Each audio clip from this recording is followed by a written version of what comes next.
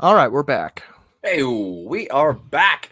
Welcome to another amazing episode. I'm assuming this is going to be amazing. It's a little bit of forethought. It should be amazing. But this is Twitching Upstream. And let me get back to my notes real fast because I scrolled too far. But Twitching Upstream is another show by some nobodies. And this says that my name is Zach. And it's this is my essay de un padre diferente, Dylan. That's Spanish for something. Now, no props for that one. I got props last week. Whatever. I don't need that now. Now it seems forced. Anyway, so Twitching Upstream is a side project from Talking Upstream that comes out on Sundays when we're doing that, which we are currently not. And that show, we have special guests on and we interview other creative people. We love that show and we love meeting other people, but creative projects, they but creating projects live. I always read that as the word live, and I think that that's a problem with the English language. If I could should be a Y. I don't understand why we need to have words that look the same that sound different. Like there's 26 letters, dude. Like if you do the math on that, like it's infinite possibilities to make words, right? Because isn't it like 26 Something times like 1 plus 26 times 2 plus 20? Isn't that like how you do those? I mean, you can string together any number of letters you want, so the possibilities are endless if you get really long words. See? And for some reason, we have two words that look identical that mean two different things. But anyway, back to this. We like to create stuff live with the help of anybody, really. Our friends, our crew, you guys. But what we do here is Dylan and I shoot a lot of weird ideas at each other all the time. And we like to make sure that we develop things and let you know how we develop our ideas. And we come up with weird characters, and Dylan has cool script works and so whatever. Anyway, honestly, I gotta fix that script. That's a fact. See, this is what happens when I write something. If I write something, it turns out like absolute garbage. If Dylan writes it, it sounds great. Luckily, I have an amazing voice, and Dylan's voice is absolute garbage, which is why we are friends. Because he realizes that I am a smooth talker. Yeah. That's why most of my contributions are single syllable. That's true. Yeah, and they're mostly grunts, which is good that they're single syllable because multi-syllable grunts are crazy. But before we get going, even before we get into our weird nerd news, Dylan, my friend, how are you? I'm fine. Today's fine. Today is fine. It's fine. That's true. And usually when people say things are fine, they mean things are bad, but they don't want to talk about it. Yeah, it's not necessarily what I mean, but okay. No. Yeah. That was a generalization, not about you specifically. My lighting seems off. It feels like it's like a very dark in here for some reason. Whatever. Moody. How are you, Zach? I'm great. All right. Good. Oh, okay. I see the wink. But no, that wink is for live audiences only. I take mine back then. Thank you. It's no longer live. That happened before. That was a really good reverse wink. Oh, thank you. You've definitely done it before because that's too good. Anyway, that's cool. So I do like to get into some nerd news. I do like to run a lot of ideas past Dylan, who for the most part does not care about this stuff, but he really cares that I care. And that's what's important. So I'm going to talk to him as though he cares about this. And if you have any suggestions or any ideas or any comments on what we're talking about at any time, literally throw them in the comments. Like just type away. It could just be nonsense and we'll still try to read it. It could be an emoji and Dylan will, dance it out improvisational style so that we all understand it, which I guess is a stupid way to understand what an emoji is. Maybe he'll just describe it. That's fine.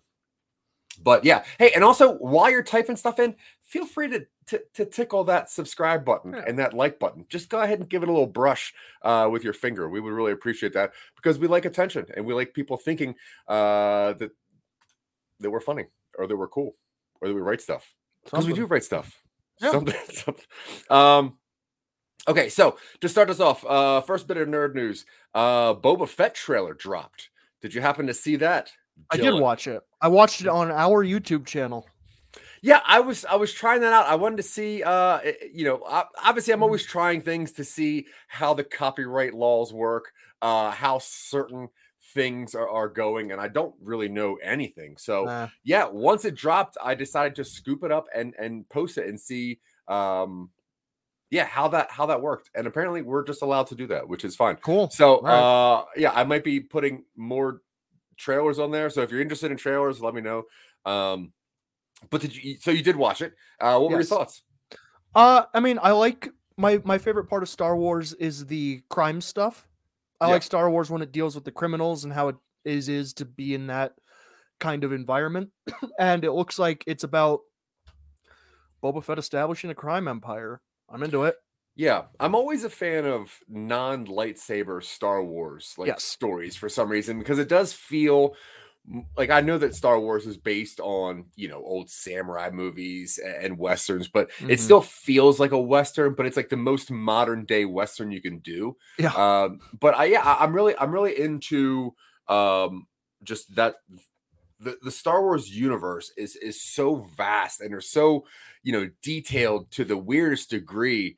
That any story in there, I think, is just a cooler story to tell. Right. So I'm a big fan of it. I like what they're doing. I like that they're evolving a character that people think they like, that they don't really know, which is cool. Doesn't exist. Yeah, right. Now he does exist in Legends. Obviously, there's a lot of stories about Mr. Fett in the Legends. The thing that struck out to me the most, obviously, was that very first image. And Star Wars always lets us see new droids and stuff like that. Did you a spider with that little bucket, that the fluid underneath? Did you see that in the very beginning? I saw the little spider drone. I didn't pay much attention to what it was holding. Yeah, so if anybody knows me, I'm a Star Wars mega nerd and I have a lot of comics. Those spiders are actually pretty deep lore to Star Wars. And if you know things about the comics, those spiders are actually brains of monks that are inside of there. Now, the monks grew so old that their bodies started deteriorating. So they put their brains inside of these weird spiders to keep their knowledge. And then the spiders actually get so old, even as droids, that they start losing their legs. So sometimes you'll see a spider with 5 legs, you're like, that's an old ass monk right there. So it's pretty interesting that they're showing that, because in the comics, those things do live under Jabba's palace. So I'm really curious if that's going to be a part of it at all. Because that's so cool, and like I said, the universe of Star Wars is so vast and detailed, and people only really know the movies and Rise of Skywalker sucks, but yeah. But there's still some really, it's like Dune, the same thing as Dune. It's like, when you watch a movie, you're like, I know Dune. It's like, no, you don't know Dune, you just know that movie. And if you actually read the stories and see everything about it, you're like, wow, this thing is so vast. Even having a conversation with you made me love Dune more. So what do you think about that idea of old monks with their brains that they keep them alive kind of inside these spiders? That's one of the weirder ideas I've heard from Star Wars, and I'm into it. Yeah. I hope that they use the advantage of this platform to really make some stuff that doesn't necessarily need to worry about making money. They just need to, in some ways, I hate that they please the fans by putting Luke Skywalker in The Mandalorian, or make The Rise of Skywalker just fan service. But in some ways, I like that they are bringing stuff from the old expanded universe back up, and it's some of the weird stuff. That's weird compared to other stuff that's been in Star Wars, and I'm into it. But okay, so yeah, I see what you're saying about the Luke Skywalker thing, but for the story aspect, if a Jedi of that timeline were to come out, sit on that stone, and do that thing, obviously Luke is going to see it, feel it, and whatever. So that makes sense. But I understand what you're saying. Yes. And I agree. I agree completely. It is fan service, but to a degree, when you start losing fans, you got to do something to get Mhm. those fans back. And I think that that's what the Mandalorian was it's a cool nod to fan service without being Sure. in your face, which is what, I think Force Awakens was, and Mhm. way more so with Rise of Skywalker. But all right, let's move on. So I don't know how you feel about this, so I'm going to tread this ground lightly. But I'm a fan of looking at the toys that are coming out for current movies, because toys do not care about film leaks. Yes. And the way toys work is they get just a note of what the movie's about. They make Mhm. up the things they want to make up that roughly fit into that, storyline, and then it comes out. Now, when you Who can look at forget Flash's motorcycle from Justice League? yeah, now at some point he probably had some sort of vehicle, and that's what they turned it into. Sure. But whatever. That is a cool motorcycle, by the way. Yeah. Now, Doctor Strange is one of the next Marvel movies to come out, and recent toy leaks have given a little bit of the villain away. Now, do you have any interest in seeing this, Dylan? Yeah. Before I just show it to you. Okay, so I Sure. did upload it. Now, this is what I saw. So, Okay. this is a puzzle, right? And it's a 1,000-piece puzzle. Now, if you see that, you would obviously assume that that is from Doctor Strange in the Multiverse of Madness, because it says so. Sure. And in it, you obviously see a bad guy. Now, this struck me because I know that this is one of your favorite bad guys, I think. It's one of I'm glad to see something like it in Marvel. Yeah. Now, it's one of my favorite concepts for a villain. Yeah. Now, it would lead me to believe that the villain of Doctor Strange 2 would be Shuma-Gorath, which, and this is one of the coolest pictures of Shuma-Gorath I could find. Now, obviously, the picture of the puzzle shows Strange battling a giant squid-like creature with a giant center eyeball. Though previous reports indicate Strange might be pitted against a sea monster called Gargantos. The box, right. Yeah, I know, right? It looks exactly like Shuma-Gorath, which is a distinctly Cthulhu-esque, great old original. It was originally created by Robert Howard, 1920s. Now, Shuma-Gorath, if you don't know the comic iteration of Shuma-Gorath, it was later adopted in Marvel comic mythos as one of Doctor Strange's antagonists in 1972. It, through the decades, has battled with the Avengers, Fantastic Four, the Invaders, and even Groot from Guardians of the Galaxy. Video game fans might also recognize Shuma-Gorath as a playable fighter from Marvel vs. Capcom series.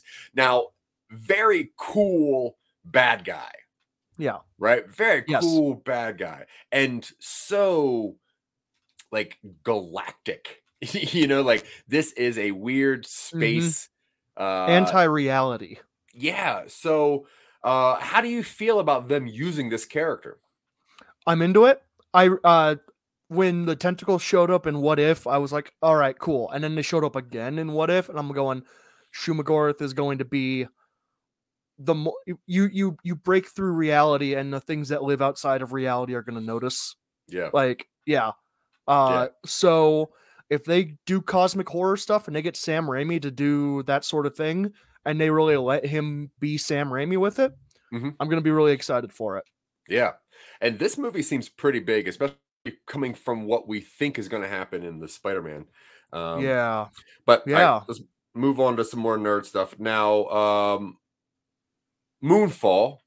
Now, you sent me a quick little blurb of Moonfall and how they kind of gave a little bit away. Even so, there's a new trailer that just popped up that shows that the moon is fake. I didn't see the trailer, but I saw the poster.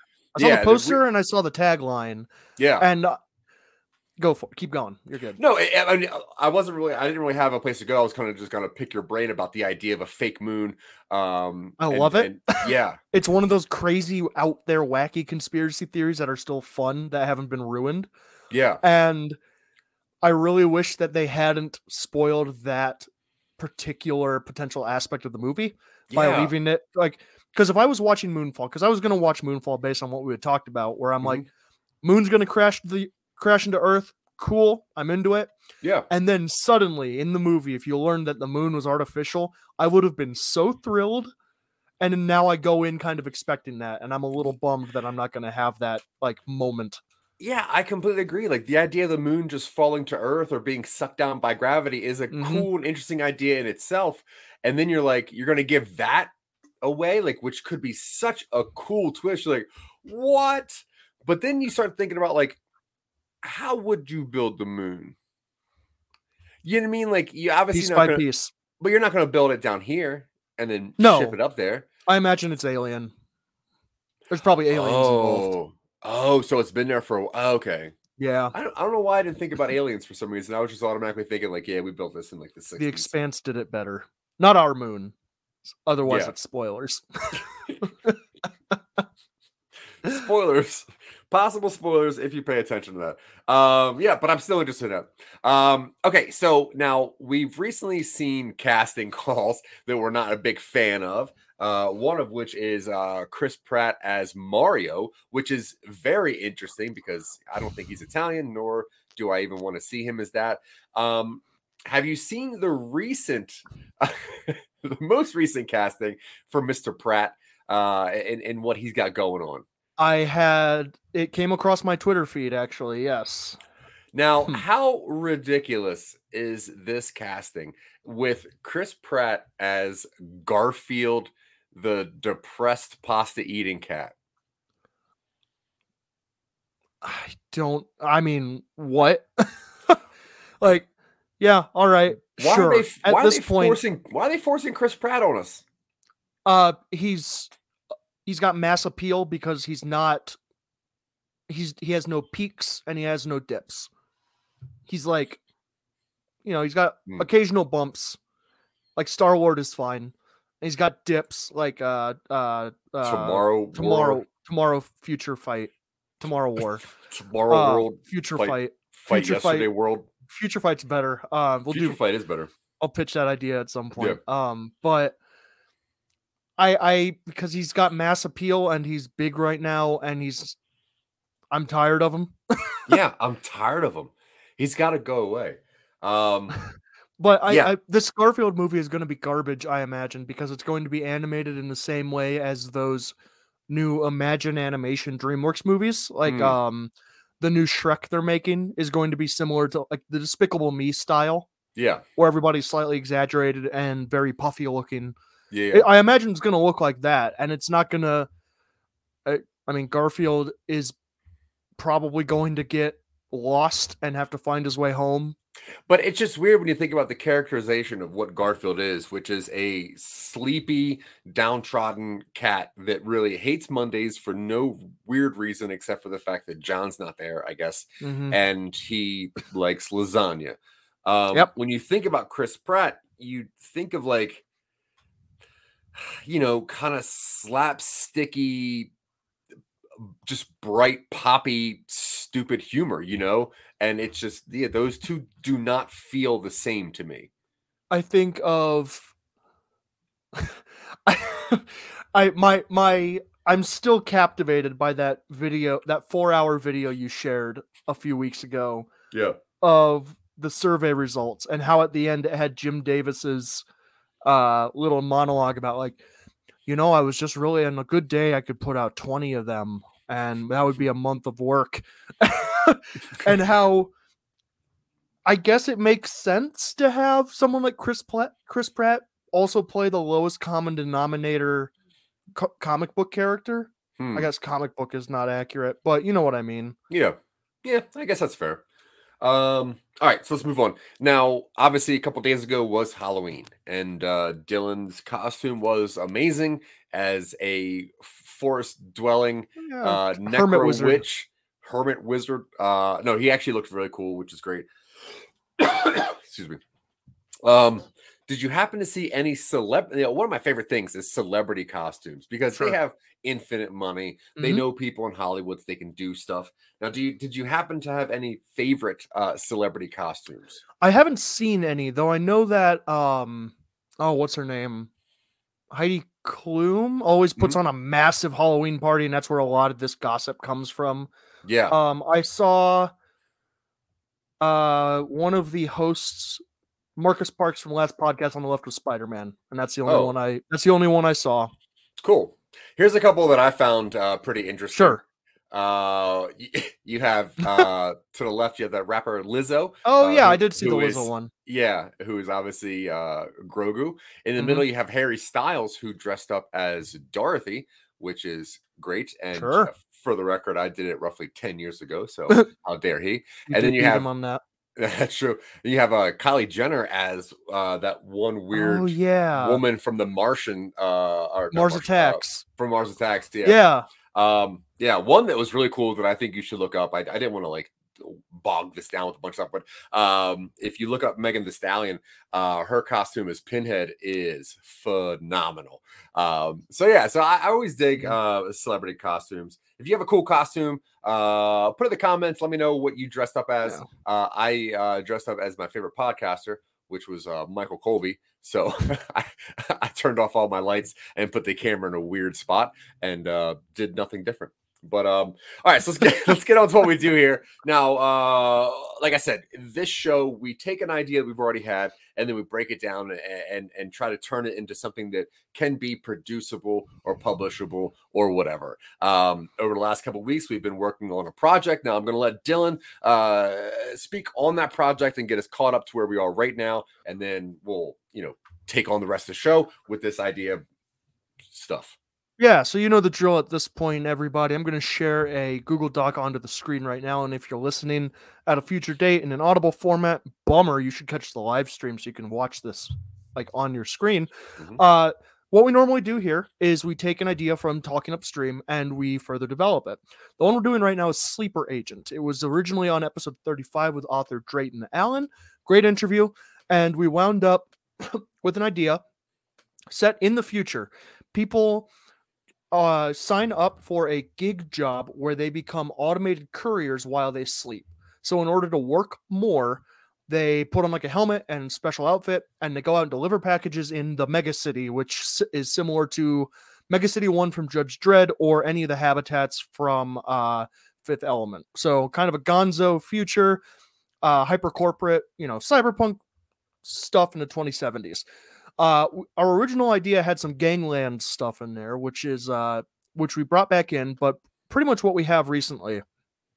We have a main character talking to a friend because he's trying to build up, or they're trying to build up their social credit once more. They're too tired to focus on getting a new job and is trapped until they pay off some debt they've incurred. They do deliveries for this gig service, which is operated by Sahara Industries. They take on an important package and take it to a destination. They have trouble delivering it because he gets messed with by some street ruffians, as you do. They probably got spiky mohawks and spiky leather shoulder pads and look like a Biff's gang or Griff's gang from Back to the Future too. Yeah, they have weird metal on parts of their body. Yeah, they have like a torso gauge or something like that, just a big hole in their chest. I don't know. Gauge. Torso gauge. That's a name of that's a speed metal band I'm working on actually. But he gets attacked or he gets messed with, and it messes up all of his gear, so he has to leave because he's afraid for his life. Goes back to his apartment. He leaves the package there because he couldn't deliver it. Goes back and grabs his equipment. He goes to try and redeliver the package. Sees that it has been marked as he marked it as delivered, but it wasn't, or it wasn't received, or something like that. And he's got a very, very large missed delivery charge, which he needs to clear up. Mm-hmm. He's going to go drop it back off at the Sahara Oasis, which is kind of like the hub that everybody delivers to and from. But decides if he returns it, he's going to get charged this amount of money from future paychecks. So he decides he's just going to try and redeliver it, because even if it's delayed, the charge will be removed from his account. He contemplates opening it, decides not to because the delivery charge is so high. He's like, all right, this is for someone who's important. And in some way, whether from the news or something, he recognizes the name as a figure large in the criminal underground. Someone he knows, someone society has decided is a criminal for some reason. He goes to the address which he was originally supposed to deliver to. It's just like a pod apartment, a studio. Nobody's home. But he notices that it's clearly kind of like a drop house, like a dead house, with stuff in there that belongs to what seems to be another courier. While outside, he runs into an agent who seems to be hacked and knocks his helmet off. When he hands the helmet back, he catches sight of the serial number inside the helmet, lets the guy leave. He calls up his buddy from earlier, tries to find out what that route is based on the serial number. Turns out they go off grid at the same block for 2 hours every third day of the week or something. There's a pattern that this person is clearly following to get up to their illicit activities. Main character goes to that city block. They encounter townies and notice that the hacked agent with like a needs service or out of service display on their digital headpiece, which doesn't actually technically exist, is walking around, so that he knows that, you know, this person is probably the one he's looking for. Sees the hacked agent hand off with a criminal courier, follows him to the headquarters, and then fake sleep delivers his way into the headquarters with his own kind of like weird gear. He bumps into that criminal courier in like a service corridor or a break room or something, and sees the package. He tries to deliver the package because that's the entire basis of his motivation right now. We get a scuffle where he's like, sign this. Give me the package. Sign it first. Give me the package first. Goes back and forth. They fight. Main character ends up knocking him out and does like the KO hand scan to confirm that it was delivered, but that's not the signature it needs. Turns out the authorized recipient is the main guy up top. He winds up kind of sneaking his way in, gets the delivery. He manages to deliver it, and it looks like it's a teddy bear because the crime boss has a sick kid. Crime boss is like, all right, fine. I marked it as I marked it there. It's tied to your ID. Everybody will know you're the one who delivered it. Don't worry about the charge. Your account is registered as having delivered this package directly to me in my headquarters. Explicitly you. Main character's like, cool, that's all I wanted. He leaves. As he's leaving, the penthouse apartment upstairs explodes horrifically because there was a bomb inside the teddy bear. Yeah. And that's where we left off. Yeah, so we got to have a scene where we show the sick child coming into the room to get the teddy bear, and then the way that our courier has to leave, the boss is going to like follow him to the door. And then, because we got to kind of, A, we got to show the kid is around, and then B, we have to show that there's a possibility that the head boss is going to get away. So I what if we don't, and we think that they're coming after the main character because the crime boss died, and then later on the reveal is that the crime boss walks out, and it's like, what, didn't you die in the explosion? He goes, that teddy bear was for my kid. I gave it to him. Yeah, that's and then cool. that's the reveal. Yeah. Like it's implied that it's for the kid through conversation. Yeah, but he's like, but the main crime boss, he got caught in the blast, so he's really deformed. Yeah, like real, just mangled. But yeah, so everyone still thinks that it was the sleeper agent that was just trying to take out the crime boss for some reason. Yeah, I think that's really interesting. Okay, so now this is the first act, right? This is the inciting incident. This is the first half hour of a 90-minute movie.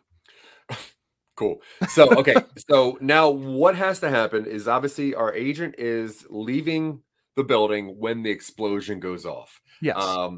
And they don't care. Like our agent, our sleeper agent doesn't really care. They got their signature. They should be off of the hook for the financials of this. So they just go back home, and they're still being charged for the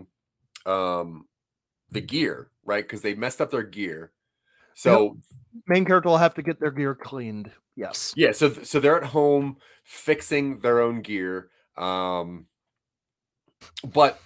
fine that they're not being charged for that thing anymore. Yeah. And that's when I'm assuming now there has to be a little bit of time that passes somehow, but I think that's when our first assassin shows up.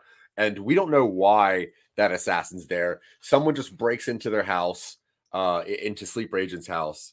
And I guess that the audience and also Sleeper Agent is just going to assume that it's just a regular break-in because they don't live in a great place.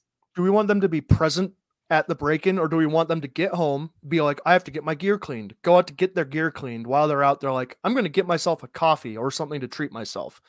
Their gear is cleaned, they go home, and their home has been broken into, and they just think it's a string of bad luck. Yeah, that's fine. I like that. Cool. They go to get their gear clean, grab a treat.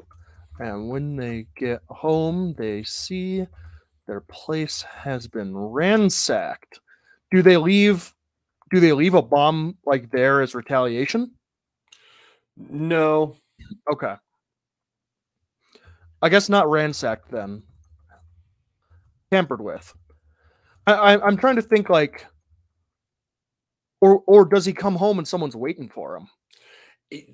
So that I'm okay with it being ransacked too, because you would think if the main goal is just to kill this person and Mm-hmm. they're not home, you don't know if they're going to come back or whatever, but you're going to look for any evidence of where to find them. So I'm okay with that. And then Okay. that person leaves, and then there's, I think shortly after Sleeper Agent gets home with the ideas that somebody broke into my house. This place sucks. You know, Mm-hmm. this my life is getting really, really bad. And then somebody else. That's when like the second assassin shows up, and I guess at first he thinks that it's the person who just broke into his house, and or it's just like another break in or something.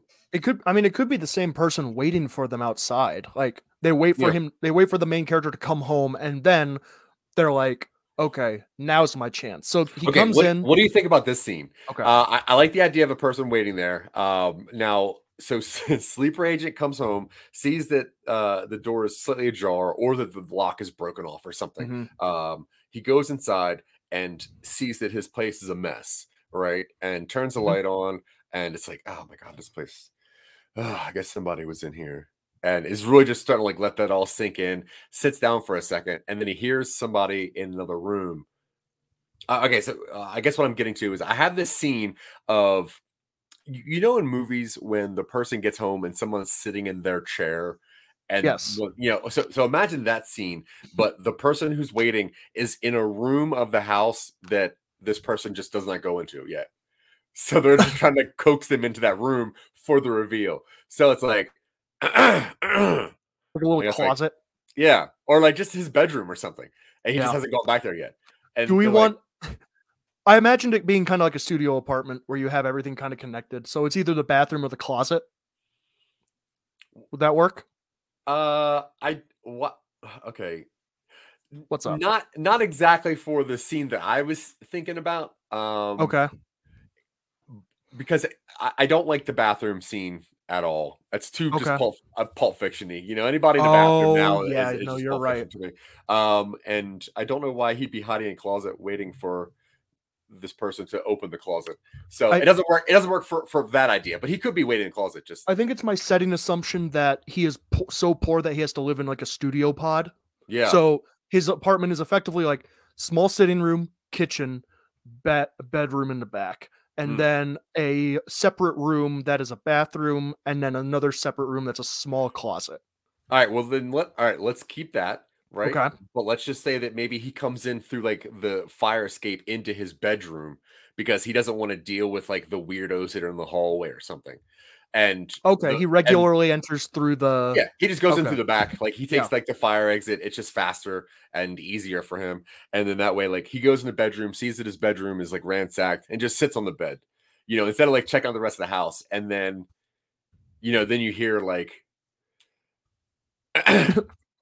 He's like hiding. He's like crouched behind the kitchen counter or something. he's just like sitting in a chair in the living room Oh. facing the door, but he doesn't come in the front door, which is where the assassin thought he was going to be. So when our agent comes in from the bedroom, Oh. he just sees this guy sitting in Sees the the dark. back of someone's head over the top Yeah, of the chair, watching the front door. yeah, just look at the front door, and Okay. maybe Cool. maybe the guy's like practicing what he's going to say, and he's like, didn't expect me. No, that's stupid. Paybacks are a bit. No, I guess you don't pay. I'm not paying you back. It doesn't make sense. Yeah, and the guy's like, and the assassin's like practicing his, whatever. Yeah. No, I like that. I like that a lot. And uh. so I'm assuming that our sleeper agent would need to kill this assassin because there needs to be evidence for the next assassin that now this person might be dangerous, right? And it Yes. needs to be not because our sleeper agent is good at fighting, but just because he happened to catch the guy off guard, right? Yeah. How does he?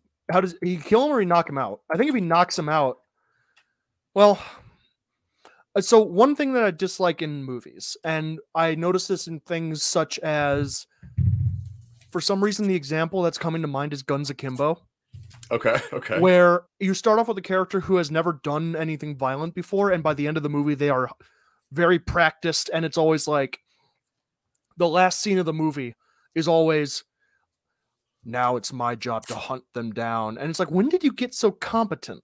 Like, you Yeah. know what I mean? And I'm not a Yeah. huge fan of that, but No, I don't like that. I But think we go have a ahead. shortcut here where most of the violence happens while the main character has their hacked helmet on, and their delivery subroutine has been replaced by a combat subroutine. Because if, How do we get there? I'm not entirely sure, Because but that would mean that either he knows a hacker, he uses the IT guy from the police station, or he is an amazing hacker in well, his own right. if the delivery of the bomb teddy bear was hacked into his program, it could be the same person using him as a tool to bring down this criminal organization. Oh, okay. So Yeah, it's like, because somebody there is an anti mob going on. Like there is a yes, person who sent this bomb. Okay, cool. Maybe we should flesh out that thing first. sure. Um, So he does meet with, we do have the main character meeting with a friend at the very start. It's their friend who, he has a Sahara contact. yeah, He has a contact in Sahara who gives him information. We yeah. could fold them into the same person and make the reveal like at this point in the thing, so that way we don't pretend like it's supposed to be a huge reveal. You know what I mean? Okay, so let me see if I get this straight. So the person who works in Sahara that is his IT friend that gives him information is maybe like a superhero undercover, and he realizes that somebody is using the sleeper agents to deliver drugs in whatever. So then he programs other sleeper agents to fight them. That's not bad. I don't think it's that wide scale, but I like the idea of his contact having taken the time to go through the hiring and orientation and training process at Sahara specifically so that they could get like the right person at the right time with the right subroutine to subvert the programming and be like, this is Or, how I get some sort of payoff. or it was somebody who worked for the mob to do this and then is turning against the mob and doesn't want fingerprints and makes other sleeper agents do stuff so that they seem like they're going, you know what I mean? Yes. Which one do you like better? Do you like it being someone who works for the mob and maybe like faked their death under a new identity, like the mob's old tech, like their old techie who faked his death and then reinvented an identity to get back at them via Sahara? Or do you like it being just someone who was hurt by the mob previously? I think I like that one. Just someone who was hurt by the mob previously? Yeah, because I think if we allude to the mob having somebody inside, then it might be a little bit too obvious. So Okay. if we don't know, and you know, like the IT guy, the IT person is very willing to give up the information to sleeper agent, and yeah, then later on we find out like, yeah, look, when I found out that you were something with the mob, I uploaded you with a bunch of weird programs to see if I could help you out. Because it turns out the mob, they blew up the old people's home that my grandmother was living in. And I'll never see them again. What if it was like, what if the main character doesn't have any like actual planned out contact with the mob, but it's just like, I took those jobs because they paid well and there was so little like I took those jobs because they never required that I provide feedback or review. They always rated me 5 stars and they paid well. It's like, yeah, those are all mob jobs. What do you mean you took them randomly? It's like, I took them because they paid well and they never asked any questions. Yeah, perfect. Love that. Yeah. Okay.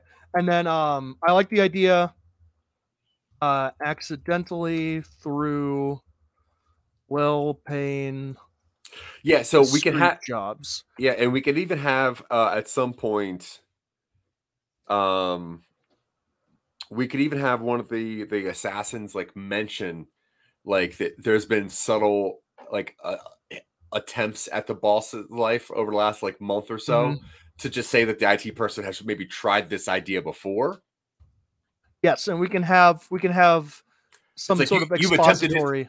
yeah, it's like you've attempted you've had 3 different attempts on his life and you finally got through. It's like, no, this is the first time I've even been to that building. What are you talking about? And we can have some sort of expository line about being a courier is dangerous. Like people disappear, like, and we think it's referring to that initial like incident where he's mugged. Yeah. But it's referring to the fact that the mob is kind of like selectively trying to find the sleeper agents that are working against them. Yeah, the mob is hacking people, which is messing them up. And then also, now that this IT person is subtly hacking people, that's why these people are missing. Mm-hmm. Yeah. And the audience thinks it's just because it's a dangerous job at a dangerous part of town. But yeah, that's why it pays a lot, because sometimes you just go missing. And, yeah. And it would be really interesting to think that the company would take out a life insurance on each of these people just in case something does happen to them and they would get money. Sahara takes out a life insurance policy on all their couriers. Yeah. Oh, gross. Yeah, I like it. And then that's why some people think like, oh, Sahara just randomly kills people for the benefits. And they're not, but they know that people hack it, so they don't care. It affects public opinion regarding like courier jobs. Yeah. And then I like the idea that I think the Sahara contact, the IT person who's getting revenge through the sleeper agents, I think their loss should have been like, I don't think it was an intentional targeting of this person's loved ones. I think that their loved one was caught in the crossfire. Yeah. And so you've got the 100%. moral issue of like, your loved one died in a crossfire. It doesn't mean you have to go after their kids specifically. That's a different sort of, like, they're evil, but that's a different sort of evil. And then you have your moral footing to stand on. So like, yeah, I think that's fair. And then I guess maybe accidentally the mob killed the IT person's child, and it's like, look, eye for eye. That's it. Yeah. Child was caught in a cross. I mean, it doesn't excuse it, but it's definitely like, intent versus accidental. Yeah. Child was caught in a crossfire between crime boss's mob and other mob. Yeah. Initiated by crime boss. Right. And the IT person eventually is like, look, I just wanted the boss to know what it felt like to lose an actual person. Yeah. Okay. So I think that's a good basis to get some more footing on. Back to the story, or do we want to flesh this out a little bit more? No, I think that's cool. I mean, cool. I wanted to know who was sending the bomb, just so that, for story purposes. Yeah. Okay, so now we're back up to main character goes back to their apartment and they go in through the window, and because the assassin thinks that, any logical person would enter through the front door, they're sitting the assassin is sitting in like a chair facing the door practicing their one-liner. Yeah, I think that's so funny. Okay. And like main, sleeper agent just grabs like a guitar stand or just something that's close and just hits him. Yeah. Doesn't kill him. I think we get a fight. I don't even know about a fight. I just think that like, so he sees the assassin facing the door, sitting in the dark with like a gun just aimed. And for those reasons, he just hits him, knocks him out. We'll figure out what happens later. Okay. Because I think that we need main character to think someone's after them. We need another assassin to think that they're dealing with somebody, high level, because when the next assassin comes in, first assassin's just there knocked out, and then I guess when they wake up, they're like, I didn't even see them coming. I don't know what happened. What if we did a thing where the main character KOs knocks him out, ties him to a chair. Assassin wakes up and main character's trying to do the cool interrogation scene.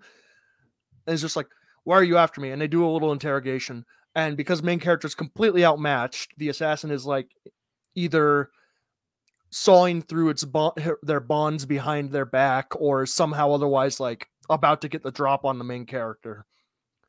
And then some sort of fight ensues in which the assassin has to escape. And that's why the assassin thinks that this guy has skills. instead of Okay. just being knocked out and left somewhere. Well, I think that we need to see assassins coming fast, Okay. because this is a crime boss, is child that just got Right. destroyed. So you would think that multiple assassins would be there pretty quickly. I think an easy way to show to make other assassins think that this is, someone of worth, is to have them just show up, and see Okay. like maybe the number one assassin just knocked out. What what if what if the main character knocks out the assassin and then drags them downstairs outside and downstairs and puts them in like an auto cab and it's just like take him to the subway station. I don't care where. Here, just take him somewhere. And so it's like I didn't even see him coming, and then next thing I know, I wake up and I'm in Central Station. This guy means business. Yeah, or maybe he sends them back to to the crime bosses, because like maybe the last address he has logged into the digital device that he orders the lift is the crime boss's Oh, like sure. house. So he just drops off this knocked out assassin just almost inadvertently to the crime boss's house, and they're like, "Whoa, this guy's pretty Yeah. serious." Yeah, I like that. Yeah. So all right, so Didn't even kill me. What kind of monster doesn't do that? Or something could like that. Yeah. yeah, he had to drop me and everything. Could have taken me out, didn't. I got to reevaluate my life. Yeah. Um, okay, so now, okay, so what do you think should happen in the second act of this story? Because I think we need the generalities done before we start with individual scenes. Because I know Yes. that we need to have a bunch of assassins show up in a certain way, but we also need to know where we're getting to. Right. And I think one thing that we do that makes the stories so good is that we kind of understand the ending, so it doesn't seem like, a lot of our stories are just kind of like wandering. It's like we know what we're trying to get to, and I think that's an interesting, story writing device, is kind of know roughly what you want to finish with, so that the coolest way to get there. Right. From last week, we had the idea that the crime boss somehow puts main character on airplane mode in a highly digital society. I don't know if we want to necessarily. We can go with that at a certain point. Maybe crime boss has contacts in Sahara, Mhm. and for a brief moment, the main character finds themselves cut off from every resource they have, and then eventually gets in Oh yeah, contact with their hacker friend who restores it. cool. I'm okay with that. And then, I Well, like the idea. I feel like that should be at the end of Act 2 or the beginning of Act 3, because I think for a little bit we gotta think that the crime boss is dead, Mhm.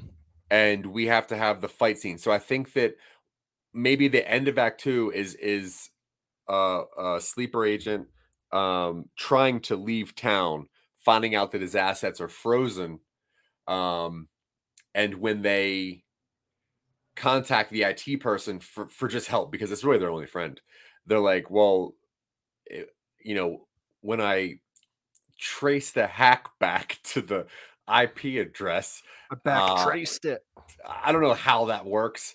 But is there any way that you think logically the IT person would know that it was the crime boss who did it?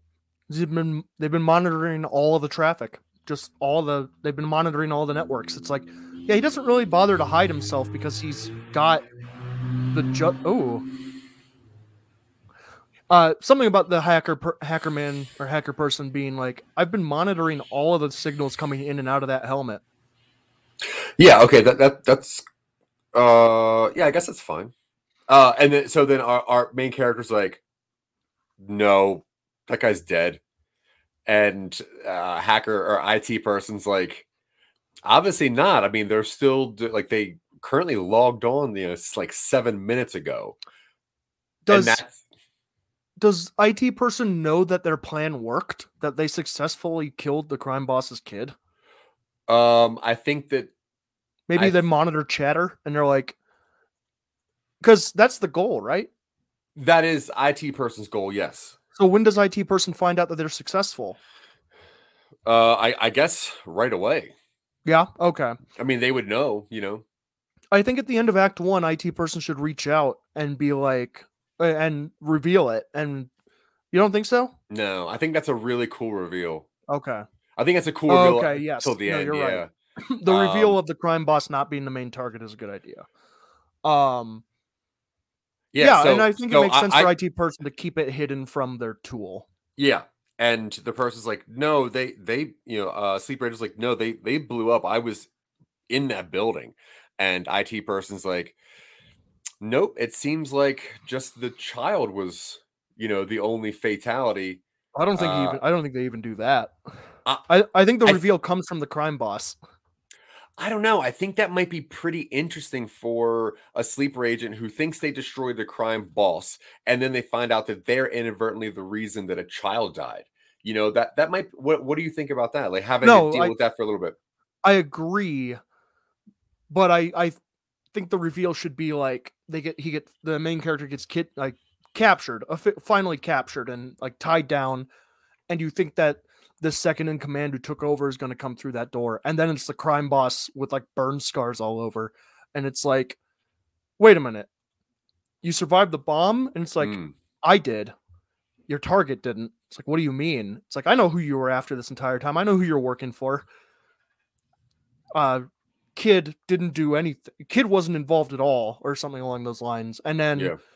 you have the crime boss thinking that he is speaking to someone who's aware of what's going on, despite the fact that he was not. Yeah. So, okay. So, what you think is that there should not be information communication between IT person and sleeper agent.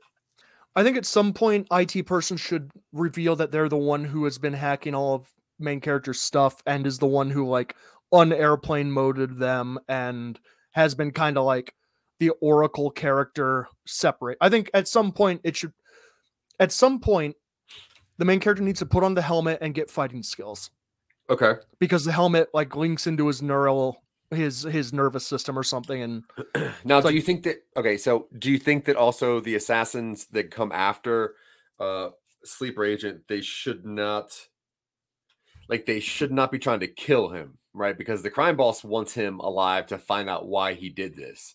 So that's why maybe our main character is getting away from a lot of the fights, is because the assassins aren't really trying to kill him, they're trying to just capture trying to him. kidnap him. Yeah. And I think what should happen is I'm seeing a scene at some point where someone is communicating with the main character through the helmet, whether on the digital display screen where it's just like Yeah. good delivery, and it's like, that's not a standard message. Put me on, and he's like, no, I'm not going to do what you told me to. Yeah. And I'm then cool. he gets pursued by people, and eventually the screen helmet just like, they're closing in. It's getting close, and the screen starts flashing like a danger triangle, and it just says, put me on, put me on, put me on, put me on. He's like, fine, and he puts it on, and it's like, grant me access. Yes, and it's like, thank you. And then you do the fight scene with the helmet directing the motions. Yeah.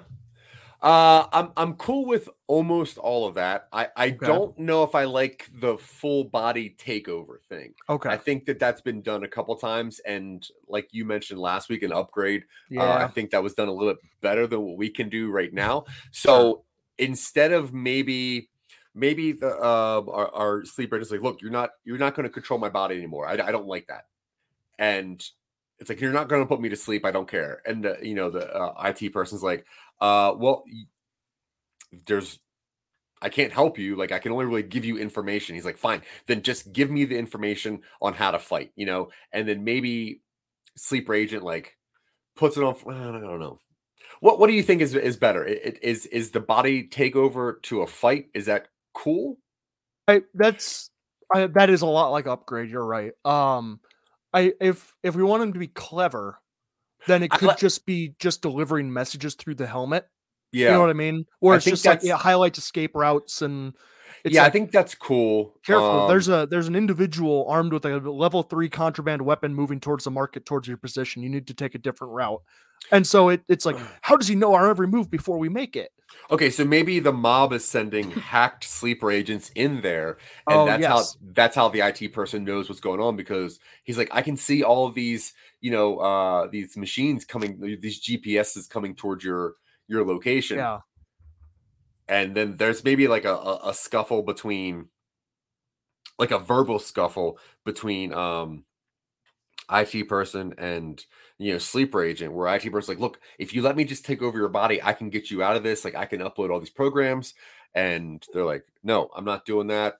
Also, like I've taken enough stay awake medicine that I won't fall asleep for a while. So I can't, even if I wanted to. And it's like, fine, but you just gotta listen to me or something like that. I think that's cool. And then him like maybe having the device like half on to like see what the IT person is writing and also see what's happening in real life. I think that's cool.